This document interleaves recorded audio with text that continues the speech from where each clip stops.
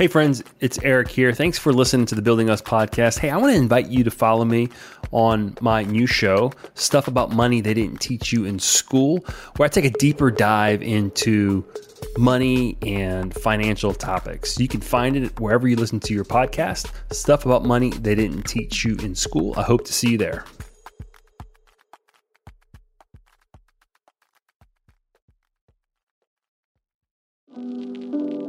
This is the home run question. So I'm going to start with a rule of thumb. If your listeners don't hear anything else this entire time, here's the rule of thumb that, there's math behind it. I'll just tell you what it is. And that is for the total educational experience, undergraduate experience, they shouldn't borrow more than they think their starting salary is going to be.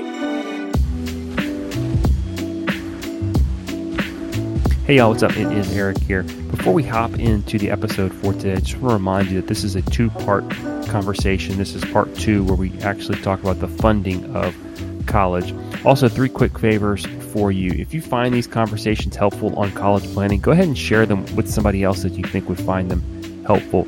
Second, if you have not yet subscribed to our show, go ahead and subscribe to the show wherever you listen to your podcasts. That way, every Thursday morning, you'll be the first to get our latest episode. And then finally, go ahead and leave us a review wherever you listen to your podcast. Good, honest reviews will help Matt and I deliver to you better episodes in the future. Let's get into today's episode. Welcome back to the Building Us podcast. I am Eric Garcia, certified financial planner and financial advisor, and as always, joined by my distinguished guest, Dr. Matt Morris, couples counselor, family therapist extraordinaire. Matt, in our last episode, we had a great conversation with John Hupalo. He's the founder of Invite Education in My College Corner. We talked about college and college planning, and we're going to have him back on this show to talk about college funding. This is kind of planning for college, during college, and then after college. So I'm looking forward to this one. I know this is where I get a lot of questions from clients. Yeah, and this is so interesting to me as a college professor. I'm a full-time college professor and really have no idea what it costs to go to my college. I don't know. And I sometimes will hear students talk about their student loan debt or paying for college or financial aid. I don't even know where the financial aid office is actually, but I hear people talk about that. And yet nobody talks about it real specifically because it's a scary thing to talk about. It's private. It's a lot of anxiety around talking about money. And so I'm really excited to have John back to talk about the resources that are available to students and families for paying for college. Welcome back, John. Professor, thank you. It's great to be back with you. Professor.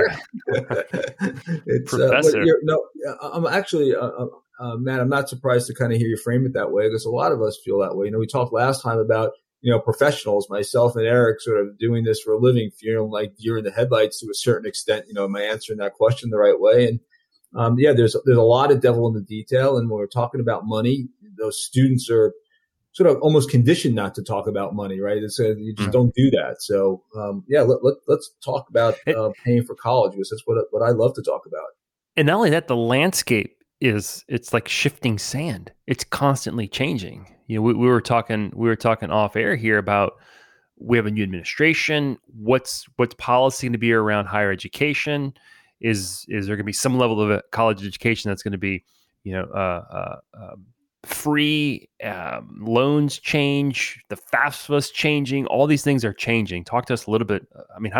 It's almost like don't tell me what I need to know until I need to know it because it might change. Yeah, that's true. And then the problem with that is you find out something that doesn't really help you, and then you wasted all this time when you can actually been doing something, right? So, but you're right. There's no right answer to this. The one, let me just start by saying the one thing that I don't think will change is that families that save some money for college are better off than those who don't. Right? We talked last time, our favorite saying at mycollegecorner.com is saving $1 today is better than borrowing one tomorrow. I honestly believe that. It's never too early or too late to start saving. So let's just say to sort of lay the groundwork when you talk about some of that. But saving, I think, is important. There's a myth out there that if you save too much, you're going to be hurt in the financial aid process. And I said there's a myth out there because it's a myth. The reality is there's the way the formulas work. There's a very small, and we can talk about this in a lot more detail later, but there's a sort of small penalty, but it's like literally a couple percent. You're much better off playing the financial aid game and trying to win that than not.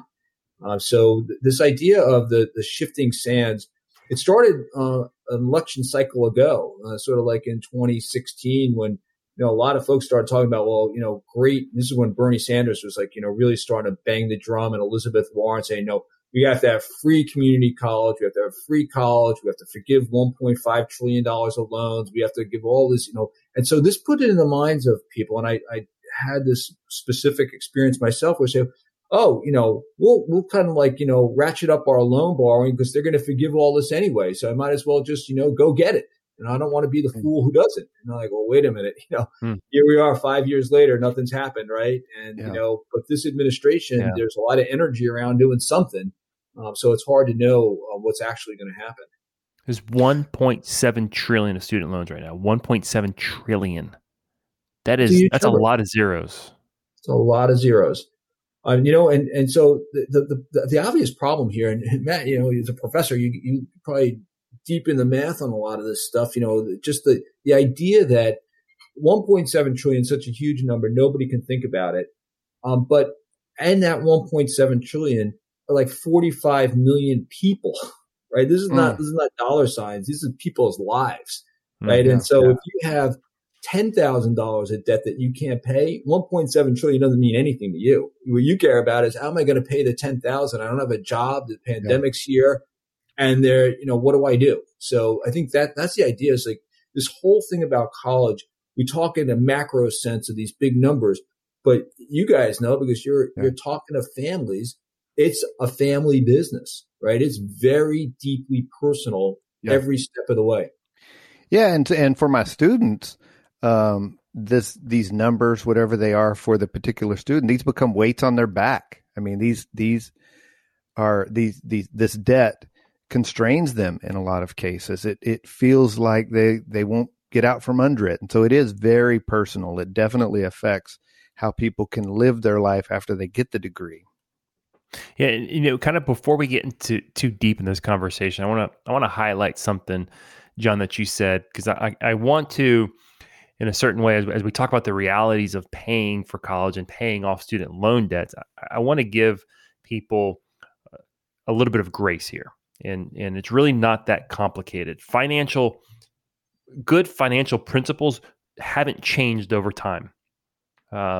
People who save, people who live below their means, people who pay their debt off, people who don't try to keep up with the Joneses, they're always going to be in a better position to handle things financially, whether it's an emergency or whether it's college. So I think that as you look at this idea of paying for college and how daunting it is, and this giant mountain of a cost that it is, I think if you employ those really fundamental, foundational principles of financial management, it's not as scary as it otherwise could be.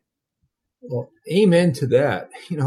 I'm a personal responsibility guy, so when I hear these horror stories and then I dig in a little bit, almost every single time it's because there was a series of really bad individual choices, almost always hoping that somebody was going to come and help them out, rather than having sort of responsibility for it and saying, what, this school is not the right school for me because I really can't afford it, right?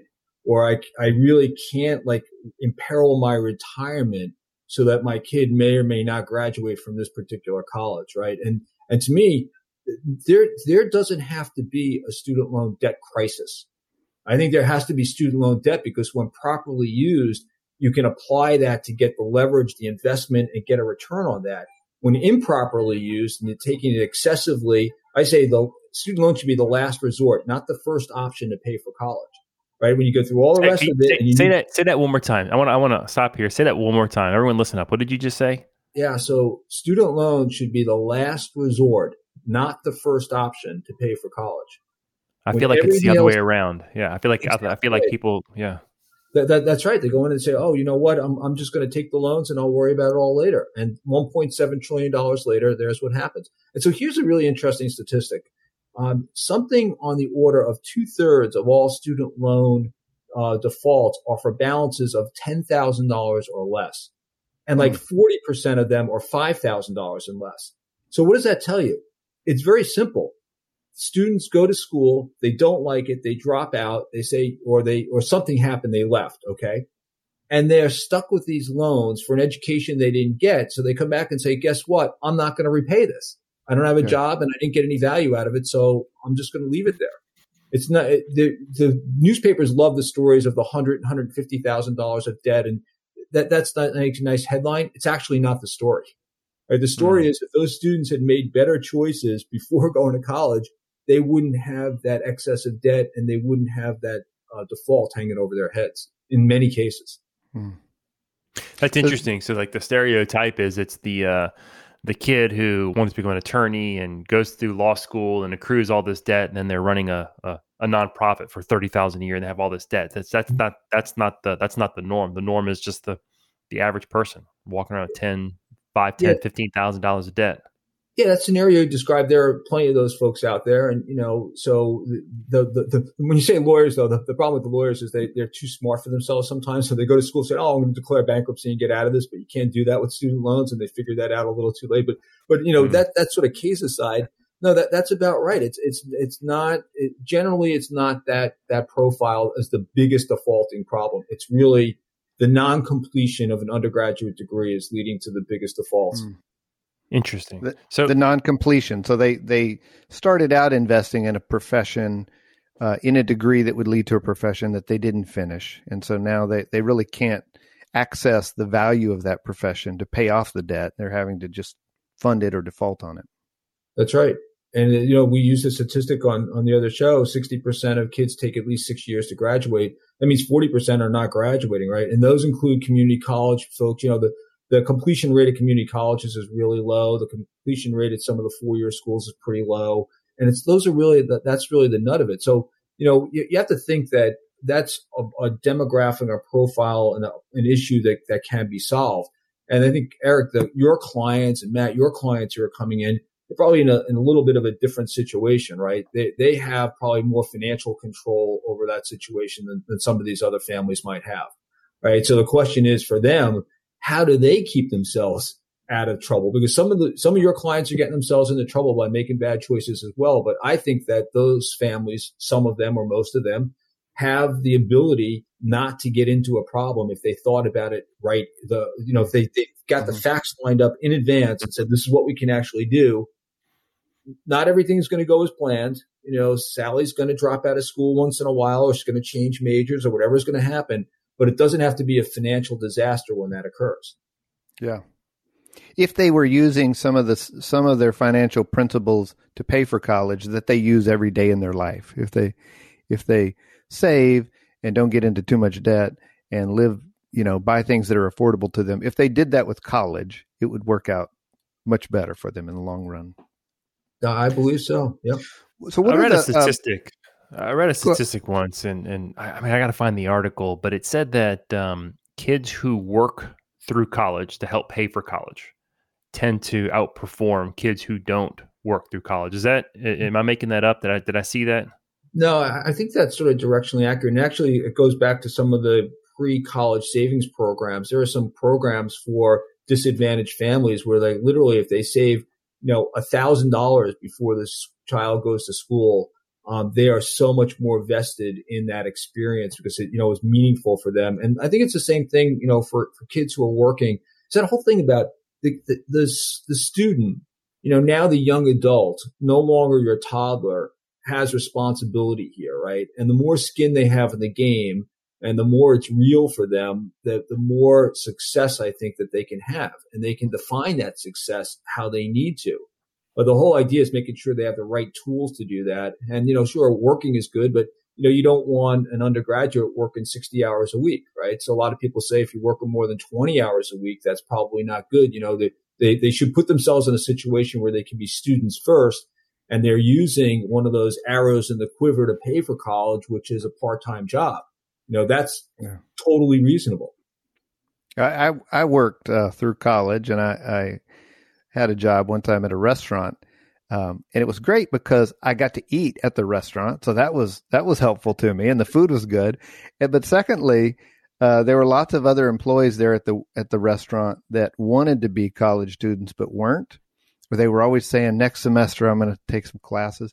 And so the effect of it on me was that I didn't want to be those guys. I wanted to actually finish my degree at some point. So working during college wasn't a direct, I didn't use the money, I don't think, that I made working at my part-time job to pay my tuition. I didn't have to do that. But I got these other valuable resources by working. It was a great experience. So John, what are some other, you mentioned arrows in the quiver. What are some tools that families have access to that they can use to pay for college?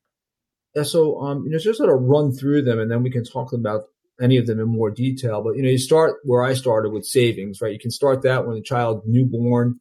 Louisiana Start 529 Savings Program is really good. There's some great tax deductions available for that as well. There's also a separate Smart K-12 program for, K through 12. So just starting, again, you said, start saving, I think is really important.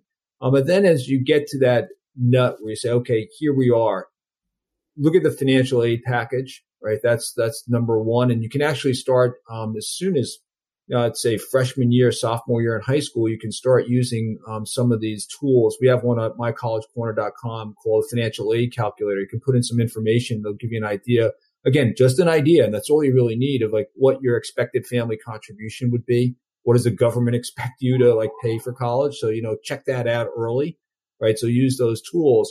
But the sort of way to pay is fairly limited. You have savings, you have financial aid in the forms of grants. So here's the key for all listeners, right? If you see scholarship and grant, that's good. That's actually real aid because it doesn't have to be repaid. On a financial aid award letter, you'll also see a work study award often, which is great, but it's nothing more than a guaranteed job. It doesn't actually reduce your bill. You might be able to go and find another job that pays you more, but again, it's characterized as aid, and it's a good, I think, placeholder, Matt, like you're saying, to say, okay, a student can work in school. Maybe they don't need the money to pay tuition, but it's good beer money. It's, not everybody stays on the meal plan, so they go out. You need some spending money, so maybe takes care of that part of that expense. Yeah. The other is what I think is a hidden gem in the quiver, and this arrow are these payment plans. So as you guys, you're saying you have juniors, when your boys go off to college, I bet your food bill is going to go down.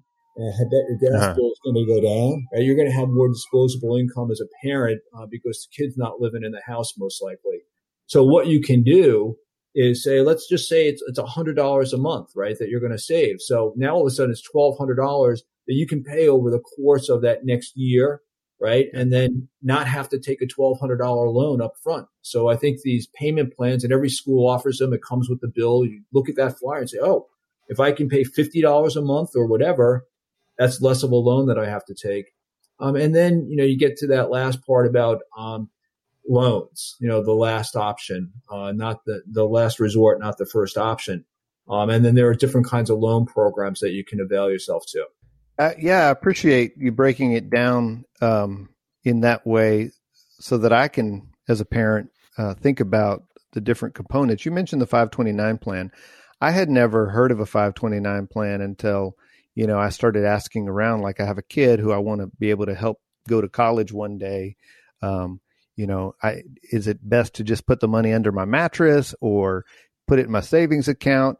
And it was my friend, Eric Garcia, co-host of the Building Us podcast, that said, there's something out there called the 529 plan. And so I opened one. What are some of the benefits of saving money for college using a 529? Yeah, the Congress in the 90s looked at this problem and said, we've got to help families save. And, the way you help them save is make it easy. So there in every state, there are programs. Louisiana has a program called the Student Tuition and Revenue Trust, START. And that for as little as $10, you can open an account. And the beauty of this at a really high level is that you put the money in, and you don't pay any taxes during the course of that growth period. So if you start with a 1-year-old, by the time they get to college, you've had all that earning over time tax free. And as long as you use the distribution for what they call a qualified higher education expense, which, Eric will tell you is just about everything, computers, technology, everything, not sorority fees, I found out, but like tuition, room and board fees, computer expenses, it's pretty broad definition of what you can use that money for. As long as you use that for a qualified distribution, it's tax free on the way out as well. So it's really, fundamentally set up that, the big thing was, well, what if my child doesn't go to school or I have money left over, right? And they also built in some flexibility there to say, you can change the beneficiary. Let's say my kid doesn't go to school. I can make myself the beneficiary.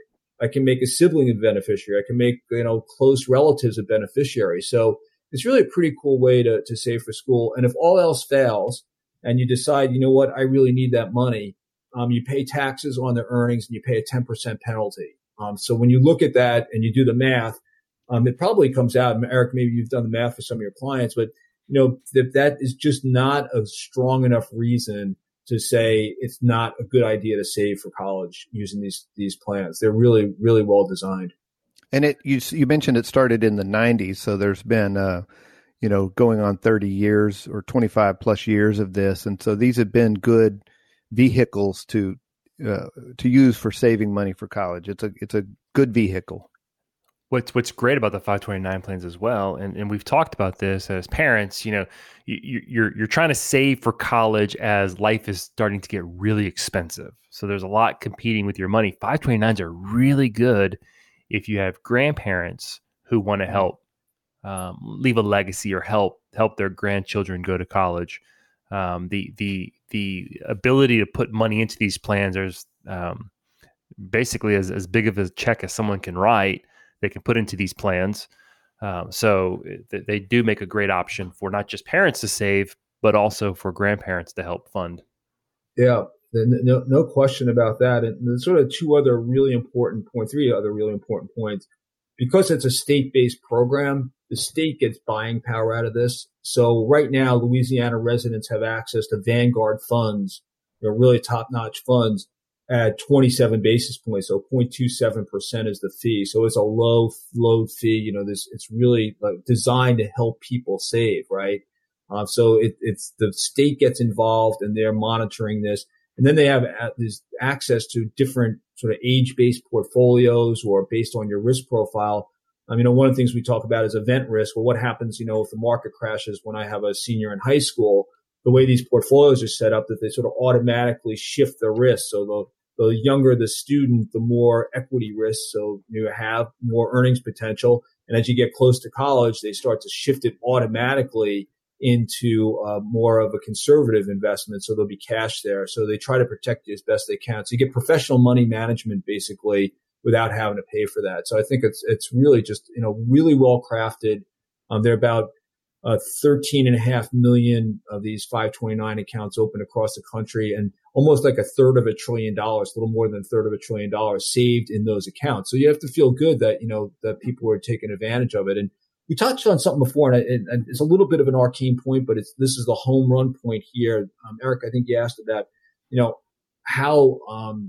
how my savings affects financial aid. So this is the home run point with the 529s. Yeah. If I had $10,000, let's just use this, $10,000 in a brokerage account, the FAFSA form would say 20% of that, $2,000, would be available to pay for college. What they're saying for 529s is 5.64%. So it's $564 is available. So that's that whole question we asked at the top of the show. Does it really pay to save, right? So you're much better off from a financial aid perspective to have that money sitting in a 529 than you are in a brokerage account. How do they come up with those formulas? Because you would think 100% of the money in a 529 plan is slated towards college, and something in a brokerage account or a savings account might not. You'd think the weighting would be different.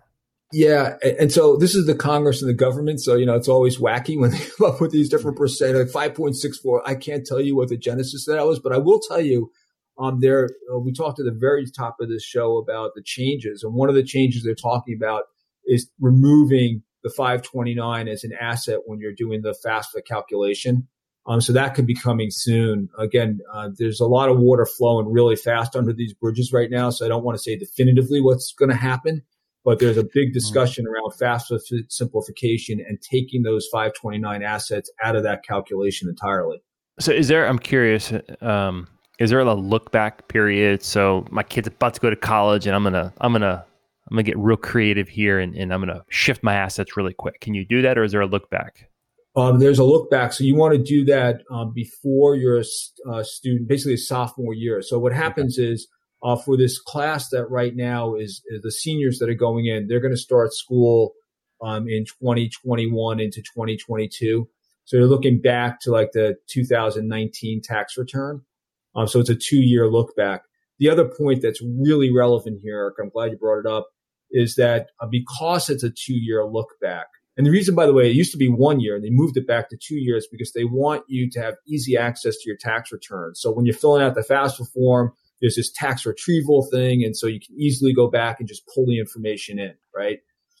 But when they did that, they realized that, okay, what happened 2 years ago might not be the financial situation of the family. And, 2020 with COVID and all the economic ruin that occurred across the country, there are a lot of families that are going to use that return from 2 years ago. And guess what? Father doesn't have the job anymore. There's been a death in whatever it is.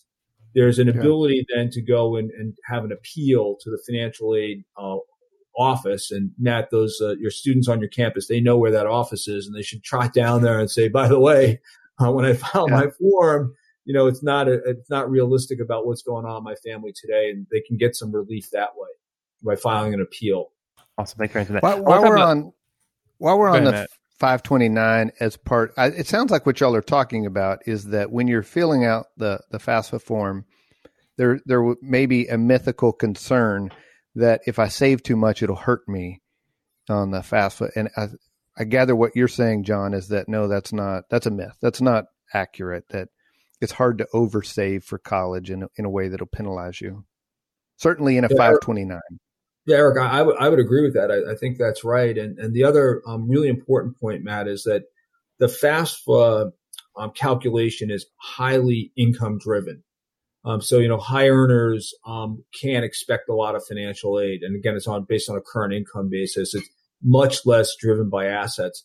It's really important, though, to also sort of throw on the table, not to complicate this conversation too much, but some schools use the CSS profile, which is another way to determine, they call it institutional financial eligibility. So institution of the school, so they have their institutional methodology.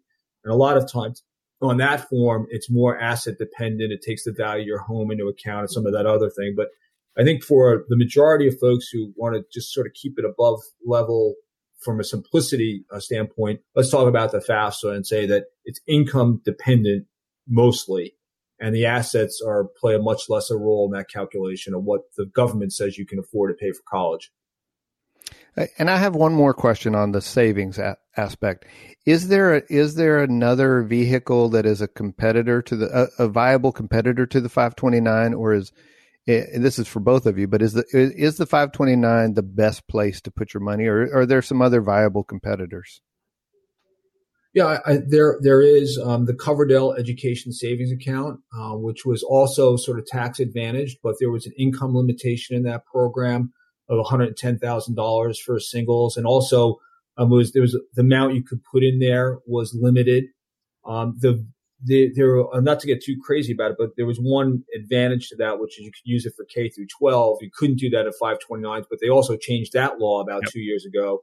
So, Eric, my sense is since that came to pass, the 529 really is the better vehicle for just about every family at this point. Yeah, I would say the 529 plan, or just save.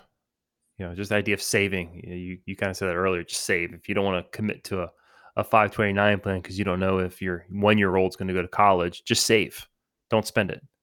Have an account that is set apart from everything else and save. So, but yeah, no, the 529 is kind of like the Cadillac of college plans right now in terms of tax advantage, in terms of the ability to put a lot of money into it. How it's calculated in the FAFSA, that sounded really like the FAFSA privileges 529 plans over other savings plans. I think if you look at a lot of like law and the tax law that surrounds a lot of these plans, they're really designed to encourage people to save. From IRAs to 529s, the government wants you to save because they don't want you to be dependent on them at the end of the day. So whether it's retirement rules or laws or college savings, they want, John talked about personal responsibilities. They want to encourage as much as possible people to be, responsible for these expenditures. I'm going to give the state some credit here too. When the federal government set that out, so we want you states to figure this out. What the states did really smartly was they went back and said, also, guess what? Not a lot of people are qualified to determine what the best investments are here. So they went to the fund companies like Vanguard and others and said, you've got to make this really a no-brainer for people. Like, come in, do these age-based portfolios so they don't have to look. The government does not want you sort of game tracker, to trading these accounts day in and day out and, all this kind of stuff. So you only can actually make 2 investment switches per year. So they really don't want you trading this account. And I say good, you should not be trading this account on a day trader basis, and they won't let you do it. So the states have been really smart about trying to make this a great vehicle for folks. That is interesting. They don't want me taking my kids 529 and day trading it and buying GameStop and Bitcoin or and stuff like that. No Bitcoin. No Bitcoin. So we're talking about savings, which in your quiver analogy earlier was kind of arrow number 1, but arrow number 4 was about student loan debt. And I hear you saying it's the last option, not the first option, but talk about debt a little bit. I know lots of my students don't have families that have tons of money sitting around to pay for college. It's not like Mitt Romney once said, just if you need to pay for college, just go borrow it from your parents. A lot of my students aren't in those situations where they can do that. And so they are having to take on debt to pay for college to get this degree that is, mental health. They want to help people. They want to work in the community. They want to make a meaningful contribution to society. They're not going to make a ton of money, but it is a profession that you can live off of. So how do you help people make decisions around taking on student debt? Yeah, and this is the home run question. So I'm going to start with a rule of thumb. If your listeners don't hear anything else this entire time, here's the rule of thumb that, there's math behind it. I'll just tell you what it is. And that is for the total educational experience, undergraduate experience, they shouldn't borrow more than they think their starting salary is going to be. So if you're going to go to mental health, what are folks, sort of undergrads coming out at 35 or 40, somewhere around there? Is that about right? Right. Okay. Mm-hmm. So then don't borrow more than $35,000. Now here's the good news. For your starting salary for 1 year, correct, should be a little bit more than your overall student loan debt. Yeah, that's right. I like that rule of thumb. And when you look at it across the spectrum, the average student loan debt, and I always chuckle about this because I see numbers between 29 and 35 or 36,000 as the average debt. So whatever it is, most undergraduate majors will get you to that point, right? And I want to talk in a minute about another really smart thing the government's done to help students here. But that overarching, rule of thumb, I think is really critically important for students. So if you're going for electrical engineering, you're going to think you're going to make $80,000. If you borrow $70,000, it's a big number, but that's probably an affordable debt for you over the course of your career. Now we're talking undergrad. We're talking about the cost of undergrad. Okay. Correct. Yeah. Just undergraduate. And I'll tell you why I really love the federal student loan programs. And, I'm not one to love federal programs, but I think in essence, they've really tried to do the right thing here. And for families that I always talk about smart borrowing, responsible borrowing, not getting in over your head. So the government put some checks in place here. Number one, they said, look, it's unlikely that banks are going to want to lend to an 18-year-old with no job and no job prospect. So we're going to set up this program and we're going to be the lender. And we're going to tell freshmen that you can only borrow $5,500, sophomores $6,500, juniors and seniors $7,500. So when you max all that out, it gets to about $30,000 is the most that an undergraduate student can borrow to go to school. to get an undergraduate degree. That's current? Those are current numbers? Currently. That's right, currently. Okay, and so they put that in place. And then what has occurred very recently, so in the last 5 or 10 years, but more recently, is that there are very liberal repayment programs in place, right? So there are now repayment programs based on how much you earn, right? So you're not going to get yourself in a situation where all of a sudden this becomes, 2/3 of your disposable income, or, some abnormal, unsustainable part of your existence as a consumer. So they've done all of this, and sorry for the fire engines in the background here. You guys live in New York City, so it's part of life here. What they've done is say, we want to make sure that you have these different programs. And so there are like 9 different repayment programs that you can take advantage with your student loan, and you can change them. So you get out of school with $35,000 in debt, and maybe you have 6 months. The other thing they've done is say, we're going to give you a 6-month grace period. You don't have to start paying until you're like on your feet for 6 months. And so what I tell families all the time, and students particularly, and Matt, you're talking to kids and they're having any kind of issue. The very first thing they have to know is like who their student loan servicer is, right? And what kind of loan they have. And I'll talk about what kind of loan, but the student loan servicer, you call that number, you should get someone who can tell you, based on your situation, here's the best repayment program for you. And some of those repayment programs extend for 15 or 20 years. And if you can't pay at the end of that, that loan may be forgiven. They just want you to make that effort along the way. So they've done a nice job of evolving that. The federal benefits are significant for some students who are on the sort of the most underprivileged, underserved communities. The government will pay the interest for the students while they're in school, right? That's an income requirement. You go through, you fill out this FAFSA form, and that's how that determination is made. But you can get a subsidized loan, which is when the government's paying the interest for you in school. You can get an unsubsidized loan. And for some students, they might get a little bit of each, but for freshmen, no more than $5,500, $65 for sophomores, and as I said before. So they've done a really nice job of saying, okay, we're going to find ways to get money into the hands of students. We're going to find ways to cap it. We're going to try to make it as easy as we can on the back end. But again, it goes that personal responsibility. You've got to get in and do it and make sure that you're getting out with a degree. Try to get out in 4 years so you're not running up the bill. What I just told you was they're 4 years, right? Well, if the students are going 5 and 6 years, that means they're going to borrow someplace else. And that's when they start getting themselves, on the wrong side of that equation. Yeah. I really appreciate all of the detail there. And I would encourage some of our listeners to even go back and listen to some of those details again, just because it sounds like there are repayment options that you may not be aware of, and that if you contact your loan servicer, you may learn some things about how you can repay this in a way that works better for your family. So that I really appreciate that. Eric, do you have a question about student loan debt? If not, I have one other question I want to shift to. John, I would like for you to address refinancing student loan debt. That's a hot topic. You even see during the Super Bowl, there was a commercial for one of the debt companies about refinancing debt and student loan debt into one easy payment. And talk to us a little bit about, is that advisable? Yeah. So I'm going to just take one step back and then I'll answer your question. I described the federal student loan program. There's another, and that's 90% of all the debt goes through the federal government. 10% goes through private lenders, what we call private credit student loans. That's probably a whole different discussion. But the reason I want to draw that line here is that refinancing options can work really well for some folks, but really badly for others. And the devil really is in the detail on this.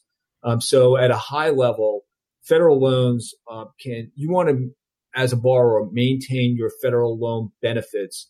Meaning, when we talked about repayment plans, there are also some options to stop paying forbearances and deferments when you go to grad school, only applicable mostly in the federal program. So you want to retain those benefits. So to answer your question, Eric, there are 2 ways to rewrite your loan. So if I have 4 or 5 federal loans, I get out of school, I want to refinance them. That's the big thing. Well, you can consolidate those loans under another federal program. The benefit of that is you roll them all into one payment. The downside of that is you're not going to get an interest rate break. The way that that is set up, they take the average of all those interest rates and they round it up to the nearest, round it up. So your rate might go up a little bit. They round it up to the nearest eighth of 1%. But then you're still eligible for all of those federal benefits, potentially including forgiveness toward the end. So that's one set of really important criteria. The refi market and the Super Bowl ads we see allows a federal borrower or a private student loan borrower basically to go through an underwriting procedure, just like a mortgage. We say, okay, guess what? Eric, you've been out of school for 5 years now, and you have these interest rates that are maybe higher than they are in today's market. We're going to rewrite those loans. We'll roll them all into one loan with a private refinancing option. When you do that, you lose all your federal benefits. The pickup, though, might be in a substantially reduced rate.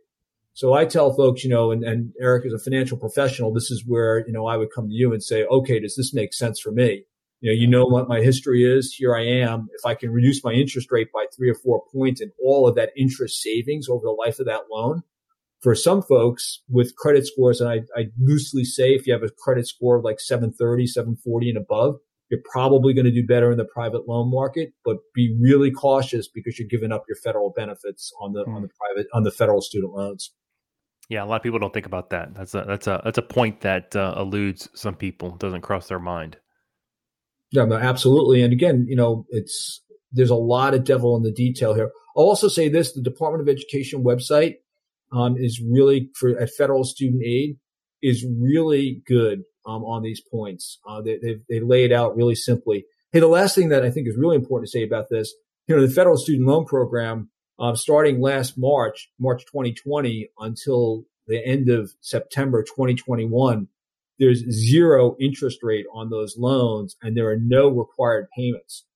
Is that COVID related? Yes. Yeah, exactly. It's COVID relief, basically. So this is, to me, like the biggest potential boon ever for a student loan borrower. Every $50 payment I make pays down my loan principal dollar for dollar. Yep. So it's huge. The problem is only about 11% of student borrowers are actually making payments on their loans today. And I think part of that is what we're talking about at the top of the show. We're talking about student loan forgiveness. Maybe I won't ever have to pay these loans back, but I think paying down the loans dollar for dollar is no better deal around. Yeah, absolutely. You John, you mentioned these different ways to fund college and pay for college. We were calling them arrows in a quiver. And another one that hasn't been brought up, but I'm kind of interested in, is students who shop around for classes or prerequisite classes and might take some classes at a college that's cheaper or more affordable, and then transfer classes to a university that may be more expensive, more prestigious, more attractive to them. What do you think about that as a way of not having kind of the traditional college experience of going and living in the dorm and taking all your classes from that one institution, but kind of putting some classes together as a way to reduce the overall cost? Yeah, that's great. I love that. And I think Eric framed it at the top of the show as, what can you do before college, in college, after college to reduce your costs? And of course, a lot of us financial professionals like Eric and I will talk about return on investment. And one way to reduce your to increase your return on investment is reduce your costs, right? So, one way to do that is, as you're saying, Matt, go AP classes, right? That's one way. Some students can just get right through and not have to have so many college credits to graduate. It means it costs them less, increase ROI. Love that. Maybe go to community college. So here's the fly in the ointment on that. And I think it's a great idea. There's this term called articulation agreement. And what an articulation agreement is an agreement between a 2-year school and a 4-year school. It's really a 4-year school saying, okay, if you take that course at that community college, we'll give you this amount of credit in our school. So I've had some students who come up to me and say, I went, and then when I transferred, I had to eat 30 credits or 20, whatever it was. And so that's because you didn't plan ahead and say, okay, if this is my plan and it's a great idea, just make sure that your target school, how much of that credit they're going to take for you. I think it's a great idea, but again, a little bit of planning. Don't assume. Go and research, even visit the college that you ultimately want to go to and understand the articulation agreement that they may have with another university. That's really smart. Yeah. I think you said on the other show, Matt, facts, right? Just get your facts lined up, right? And just know you don't want a surprise, right? Yeah. And the facts are there. And by the way, at your school in the financial aid office, there are professionals there who want to help students. They do that, right? They want to help students get through and have a great experience. So they'll sit down and say, okay, yeah, this is a good idea, or maybe this isn't a good idea, but they'll give them good advice. Yeah. That's something that I wish as a professor, maybe I was a little bit more connected to is understanding, the cost of school and the fees that people are having to pay and how those conversations are going with the financial aid department. That's really interesting to think about from the perspective of the teacher. Yeah, absolutely. Yeah. John, I love how you keep, you and Matt kind of keep talking about the facts. There's so much noise out there. I mean, this is true of anything in the financial world. There's so much noise and there's so much information and data out there, but what it really does, it comes down to your specific situation. What information do I need to make my decision? Not what information does John need to make his decision. Everyone's situation is different, and there's value in sitting down with the resources. A lot of high schools have fantastic resources, and people do want to ask, and there's scholarships that are available that you would never know are available if you don't ask. So tap into those resources. We're going to put in the show notes here some of the resources that you've mentioned for people to check on and follow up on. But man, this has been fantastic. I feel like I just sat through a college course, tuition free. It was scholarshiped. You were very gracious with your time teaching both Yes. Matt and I, taking us to school here. So I'm graduating here from this episode with no debt. I'm very happy of that. So John, any closing thoughts for us? You know what, I'm going to say this. You just said no debt. I actually think a little bit debt is not a bad thing. Both my girls graduated with a little bit of student loan debt, and it was good for two reasons. One, it taught them about having some skin in the game, but also, really importantly, an unintended benefit is it really helped their credit score. They got out and then they had to go get an apartment. And guess what? One of my daughters, she had like a 770 credit score. And one of my friends, I gave this advice to one of my friends, and he sent me a snapshot of his kid's FICO score. And he said, thank you. That's all.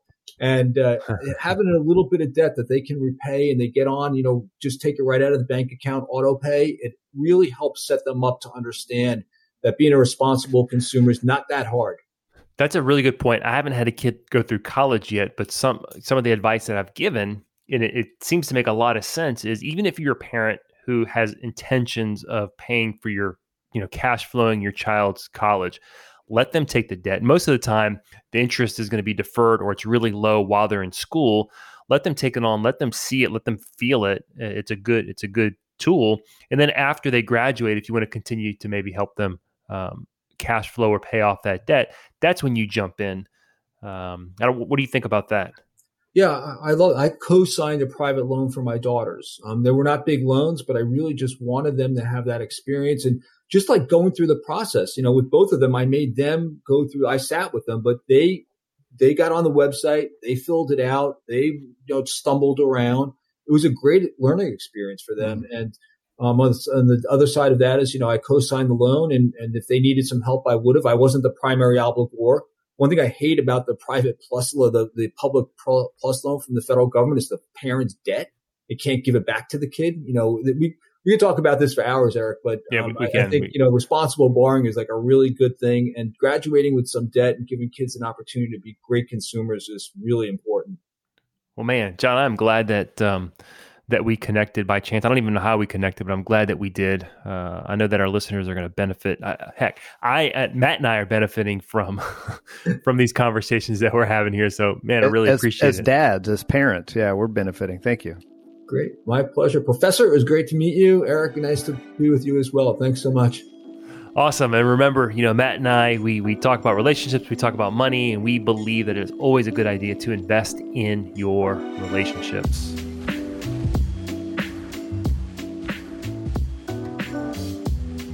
Dr. Matt Morris maintains an active private practice for couples and families in the greater New Orleans area. To learn more about his work, visit drmattmorris.com. Eric Garcia can be found online at plan-wisely.com. His branch office is located in New Orleans, Louisiana. The branch phone number is 504-218-5479. Securities offered through Royal Alliance Associates Incorporated, member FINRA, SIPC. Investment advisory services offered through New Century Financial Group, LLC, a registered investment advisor. Insurance services offered through Garcia Financial Group, LLC. Entities listed are not affiliated.